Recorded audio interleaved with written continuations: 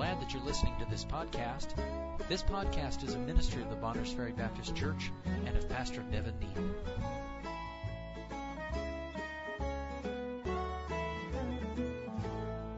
John chapter 4, I'm going to read another text of Scripture you're familiar with, very familiar passages tonight. But what I want to do tonight is show that in the Word of God, God connects what we do in regard to getting the gospel to other people with how we look on people literally with our eyes. In John chapter 4, you're familiar with what took place, or you should be, I would think, that Jesus is at the well with the woman at the well. He has seen her and has spoken to her and has led her to understand that He is the Christ. She has believed that. She's gone back into town to get others and tell them that she has found the Christ. John 4:27 says, "And upon this came His disciples and marveled." So He's still speaking with the woman here. "And marveled that He talked with the woman. Yet no man said, What seekest thou, or why talkest thou with her?" So they're just amazed. What's He doing talking to this woman? They'd gone to get food in town. "The woman then left her water pot and went her way into the city, and saith to the men, Come, see a man which told me all things that ever I did. Is not this the Christ? Then they went out of the city and came unto Him. In the meanwhile His disciples prayed Him, saying, Master, eat. But He said to them, I have meat to eat that ye know not of. Therefore said His disciples one to another, Hath any man brought Him aught to eat? Jesus saith unto them, My meat is to do the will of Him that sent me, and to finish His work. Say not ye," and this is our verse, "There are yet 4 months, and then cometh harvest. Behold, I say unto you, lift up your eyes." Now, was He talking about their figurative eyes or their literal ones? And all of the above. He literally wanted them to lift up their eyes and look, because guess what was coming their way? A bunch of people from town that woman had just gotten. "Lift up your eyes and look on the fields, for they are white already unto harvest. And he that reapeth receiveth wages," so on and so forth. Here, the Lord Jesus tells the disciples, you need to lift up your eyes. They were seeing all the wrong things. They were not seeing people the way that the Lord was seeing people. We have missionaries through. We have the Grays here tonight. We have other missionaries through. They bear a burden for a people in a place. And you ever wonder, how do people get that burdened? I believe this. I believe literally has to do with how they use their eyes to look at other people. I don't know about you. I find myself noticing other people. And don't misunderstand me. There are some people who are the thieves. They're being used of the devil to destroy other people's lives. But we, like the Samaritan, are going to be traveling down our road of life, or like the Levite, or like the priest, and we're going to encounter people, and you know there's a spiritual application there. We're going to encounter people who have been encountered by what Jesus talked about in John 10 we read this morning. The thief cometh not but for to steal and to kill and to destroy. And people have been encountered by Satan, and he has gobbled up their lives and left them half dead, ruined by sin. And you and I are going to literally see those people. But the Lord challenged us, lift up your eyes and look on them. And I want to make the connection tonight with how the Christian uses their eyes to look at other human beings, and how we need to look upon them and what we need to process in our minds. Let me say this very quickly, and I'm going to ask for some of your examples that I asked for earlier. There are 3 kinds of looks, and I'm going to preach on this final one for just a few minutes here. There's 3 kinds of looks in this chapter. The priest comes by, and the Bible says, and we'll read it as we go through verse 31. "And by chance there came down a certain priest," from verse 31 of Luke 10. "And by chance there came down a certain priest that way, and when he saw him," when he what? Saw him. That's with his eyes. He notices a fellow human being in worse condition than himself. He has fallen prey to thieves and been left half dead by the side of the road. And when he saw him, he passed by on the other side. Now, he's a priest. If he goes and touches, what if the man's dead? He goes and touches him. He can't fulfill his religious duties. That's the law, right? So he says, you know what? I don't need to mess my life up getting involved with somebody else. I call this the look of contempt. He hasn't got time to possibly mess up his life messing with that guy. Happen to people all the time. How many people get taken by Satan, beaten, bruised, and left half dead by sin? We pass them every day. And the priest didn't have time. I would call that a look of contempt. But then we have the Levite. Now the Levite comes, and the Bible says he goes a step further. Verse 32, "And likewise the Levite, when he was at the place, came and," what's the next word? "Looked." So the priest uses his eyes. It's not that he doesn't see the man on the side of the road. He just is not going to get involved with him. But the Levite comes, the Bible says came, and he looked on him, verse 32, and passed by on the other side. while he went a step further, he at least showed some interest. He says, wow, that's a bad one. And he passed by on the other side. Then the third man. So that is a look of, what would you call it? You help me now with the sermon outline. The first one's a look of contempt. What would you call this one? Exactly. But we're going to stay alliterated, so it's complacency. But it's the same thing. Apathy. I don't care. I see it. I'm interested, but not interested enough to do anything. The Levite might have even said, man, glad that didn't happen to me. He might have had feelings of gratitude in his heart for his own well-being or pity for that other man. But he still didn't do anything. Amen? How do you think the priest and the Levite both probably had some resources they could have used to help that man? They're using their eyes, but their eyes are not really moving them to do anything. But then we have, of course, the look of compassion. Now, I asked you who've been on mission trips, and I said either, and I don't care, maybe it wasn't a mission trip, maybe you're dealing with somebody right here. Some of the people that are coming to my mind are people that I'm working with in this county or in the next county down that come to my mind that I have found by the wayside, and they are ingrained in my mind. Some of them have been prayed for today because I cannot shake these people from my heart and my mind.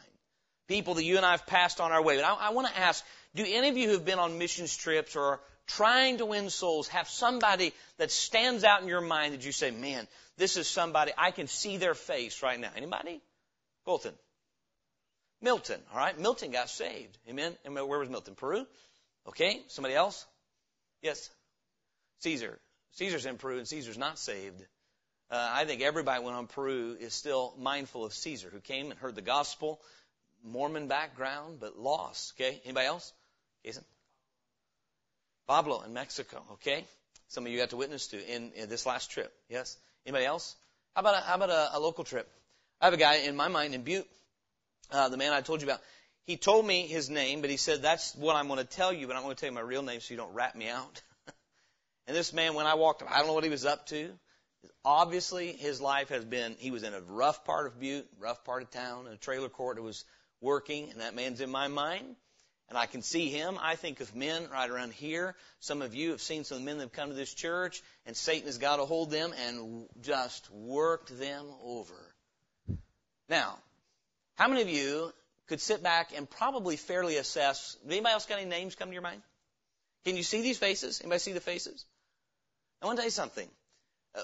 You cannot get over the value of being where people are, number one. The Bible says when this Samaritan came where he was, he saw him. That's verse 33. But a certain Samaritan, as he journeyed, came where he was. And when he saw him, he had compassion on him. He saw him differently. He looked at this man and said, here's a man that's half dead. Meaning if somebody doesn't intervene, he's going to die. We understand this. Satan gets a hold of people's lives in sin so that ultimately they will be judged with him and spend eternity in hell. Do we understand that? And what has to happen is we have to understand who we are. We have to understand who they are. And I say tonight, we could certainly apply this figuratively. But literally this week, your eyes are going to drop on people. You're going to see people. And the longer we live, the more evident it is, the power and the control and the thievery. Satan has robbed people of their purity. He has robbed them of their joy. He has robbed them of their peace. He has robbed them of their hope. He has robbed them of their health. He has robbed them of their physical, their bodies are withered and shriveled today. I've never seen people age as fast as in this period of time in which we live. And it's sin that's doing it to them. And Satan, the promoter of that sin. And here's what can happen to you and I. We can, as you've heard this preached probably many times, begin to look at people the same way the priest did. Well, the idiot didn't he know not to travel when he traveled this road? It was known for thieves. He should have been as wise as me. And maybe the priest, I don't know what all the priests thought. I do know this. He said, you know what, I feel bad for that guy, but I'm not going to mess my life up messing with him. Now, I say this. When you have someone bloodied up by sin, if you're going to get involved with them and get invested in them, it's going to cost you something. Amen? And that's the difference between contempt or complacency and compassion. I'll just give you three very quick things about this man. And here's what I'm trying to emphasize tonight. And this man, I asked about missions trips. I heard a good message preached at a missions conference last year. He was just, this I believe is a 17-mile stretch of road, something like that, from Jerusalem to Jericho. This is a road that was traveled all the time. It's right where he lived. And you and I this week need to be thinking, what do the way I use my eyes, how I see people, what does it say about where my heart is at? Am I able to actually go out of my way to avoid a sinner? Or am I going to go out of my way to intervene in their life? Do I go out of my way? How many of you enjoy meeting people that have a lot of problems and difficulties and troubles in their life, and you having to get involved in that to try to help them? Isn't that enjoyable? Not really. So you know what we do?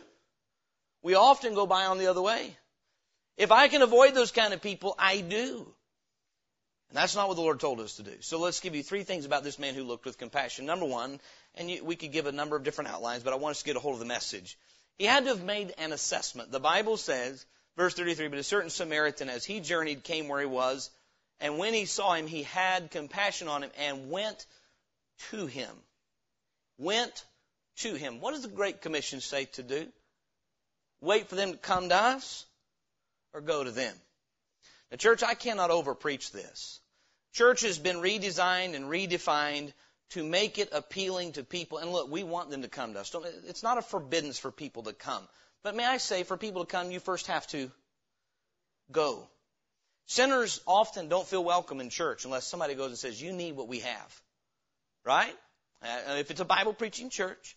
And so then you have to go where they are. This is the difference. Listen, it's the difference between a look of compassion and a look of complacency or a look of contempt. The priest didn't even go where he was. The Levite only did out of curiosity.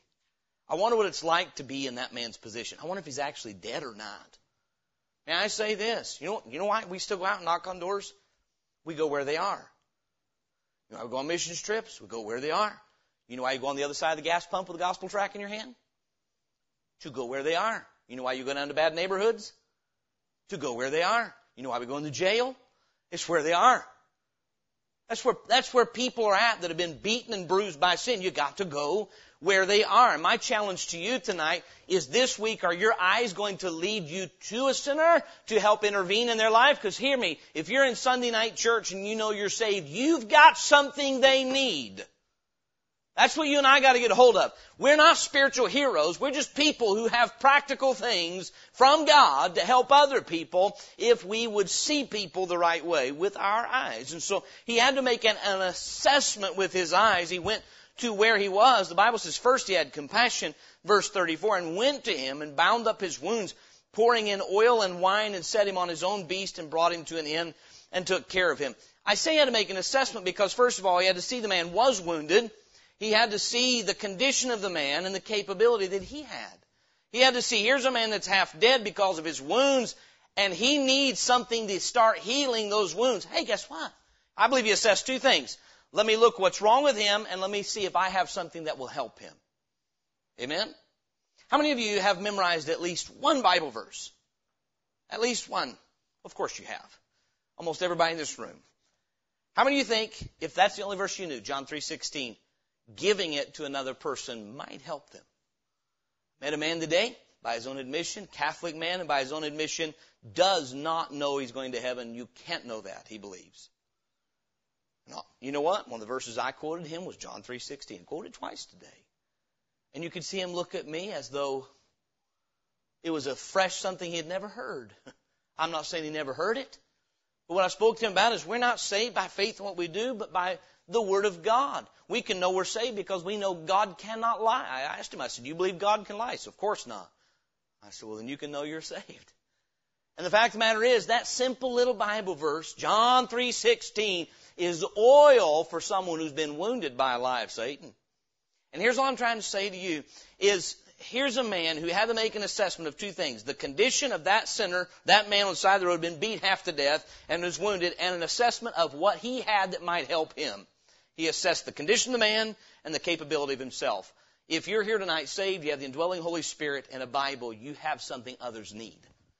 Amen? It's that simple. Number 2, he had to have an acknowledgement that before him was an opportunity to serve somebody else who was in need. He had an opportunity. He heard a preacher preach a good message, Pastor Eaton back in Kentucky, on opportunity equals obligation. As you have therefore opportunity, let us do good to some men. Is that what it says? As you have therefore opportunity, let us do good to all men, especially to them of the household of faith, Galatians 6:10. This man had to acknowledge, you know what? Because of his condition and because of my capability, did he have oil? Did he have wine? And did he have a beast? Now, how many of you think this guy's some kind of spiritual hero because he had a donkey and oil and wine? Those were everyday items that people had, especially on a journey. Now, he didn't have oil to go around playing paramedic. He had oil for his own use.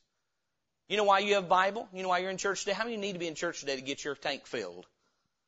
You didn't get it just to get filled, though. You get it to go minister it to somebody else. The oil is a picture of the Holy Spirit, and the wine is a picture of the Holy Spirit. And, of course, both are a picture of the Word of God, because that's how the Holy Spirit ministers. And that's what this man had. He had oil and wine and his own beast to get him from point A to point B. So as he looks at that man's condition and he looks at his own capability and the resources he had to acknowledge, I have an opportunity and therefore I have an obligation. Luke 12:48 says, to whom much is given, of the same is much required. If you know the gospel well enough to have assurance of your own salvation, you have enough obligation to tell somebody else how they can have assurance of theirs. Amen? Now, is that how we look at people? You know what? There's a person with a need. They need the Word of God. They have been left half dead by sin and Satan. They need the Word of God. I have the Word of God. They need the Spirit of God to speak to them and show them that they need salvation. That's in Christ. I have the Spirit of God. I have an ability. They have a need. I have an opportunity, and therefore I have an obligation. Giving the gospel to people is based on a principle called charity. How many of you are glad somebody gave you the gospel? How many of you are glad somebody got over their fear of maybe messing their own life up by getting involved with somebody else whose life was messed up? I'm not preaching getting involved in sin. I'm preaching getting involved in rescuing sinners. There's a difference in there. And so then he had an assessment. He assessed the condition of the man, his own capability. He had to have an acknowledgement. Here's an opportunity to help this neighbor, and I have an obligation. And James 4:17 says, therefore to him that knoweth to do good and doeth it not, to him it is sin. And finally, compassion always has action. Assessment, acknowledgement, and action. Notice we did, verse 34, and went to him and bound up his wounds, and pouring in oil and wine, and set him on his own beast, and brought him to an inn, and took care of him. And on the morrow when he departed, he took out 2 pence, and gave them to the host, and said unto him, take care of him, and whatsoever thou spendest more, when I come, again I will repay thee. Now there's tremendous typology. This Samaritan is a picture and type of Jesus Christ. I believe the inn is a picture of the church, and he leaves sinners who've been healed and saved in the care of a local church and says, you take care, and I'll pay you for taking care of him. When I come, I'll pay you more. Isn't that a tremendous picture? But here's the fact of the matter. This man, from a very practical standpoint, did a couple of things. He got involved and he got invested. He got involved by saying, you know what? There's a man in need. I have what he needs at this very moment. He needs oil and wine in his wounds so he doesn't have infection. He needs someone to intervene in his life right now before he dies. You know what? How long would that fellow have lasted? How long is the sinner down the street going to last? We had a young man lived right across this street, 38 years old last year. He died and he's gone.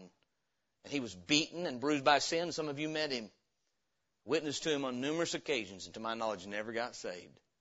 38 years, he never made 40 because of alcohol. Man's not promised tomorrow, is he? This man could have said, well, maybe the next guy will take care of him. Maybe the next guy will come along. You and I, we need to look on people as an opportunity to serve our Savior, to pour in what we have. Here's what he did. He invested his time. He invested the resources that were intended for himself.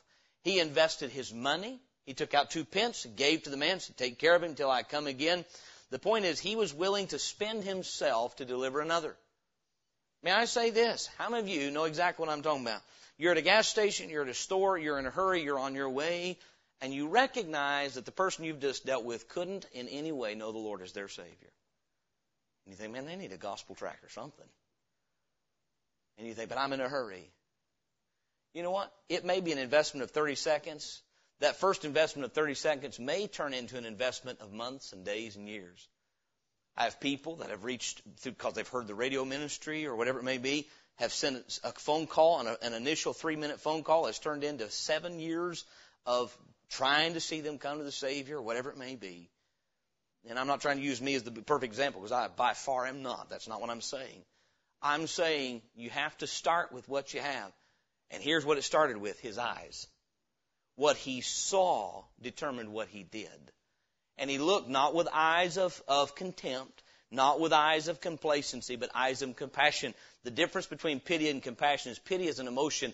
I feel bad for my fellow human being. Compassion says, but because I have what they need, I'll do something about it. Amen? That's the difference. And he got invested in this man's life. My question for us tonight is, how are we using our eyes? Are we using our eyes as a consumer of this world, or as a servant of God and a servant of men? How did Jesus look on people? I wonder what I can get out of them. You guys know as well as I do. We go knock on somebody's door. One of the first things they want to know is, we had one guy today. First thing he says, what are you selling today? I said, we're not selling anything. We want to give you 2 books out of the Bible. Well, I'm not interested in that either. Well, I hope you change your mind someday. Amen? But the fact of the matter is, the first thing I want to know is, what are you trying to get from me? May we live our lives not looking at people as, what can I get from them for myself? But what do they need that I have? I have the Spirit of God. I have the Word of God. I have assurance of my salvation when I'm going to spend eternity. And the look of compassion says, I will look on people who are wounded by sin as an opportunity to save. Paul said, I understand we don't save people, but Paul did say that he became all things to all men, that he might by all means save some. Amen? How are we using our eyes tonight as it relates to people?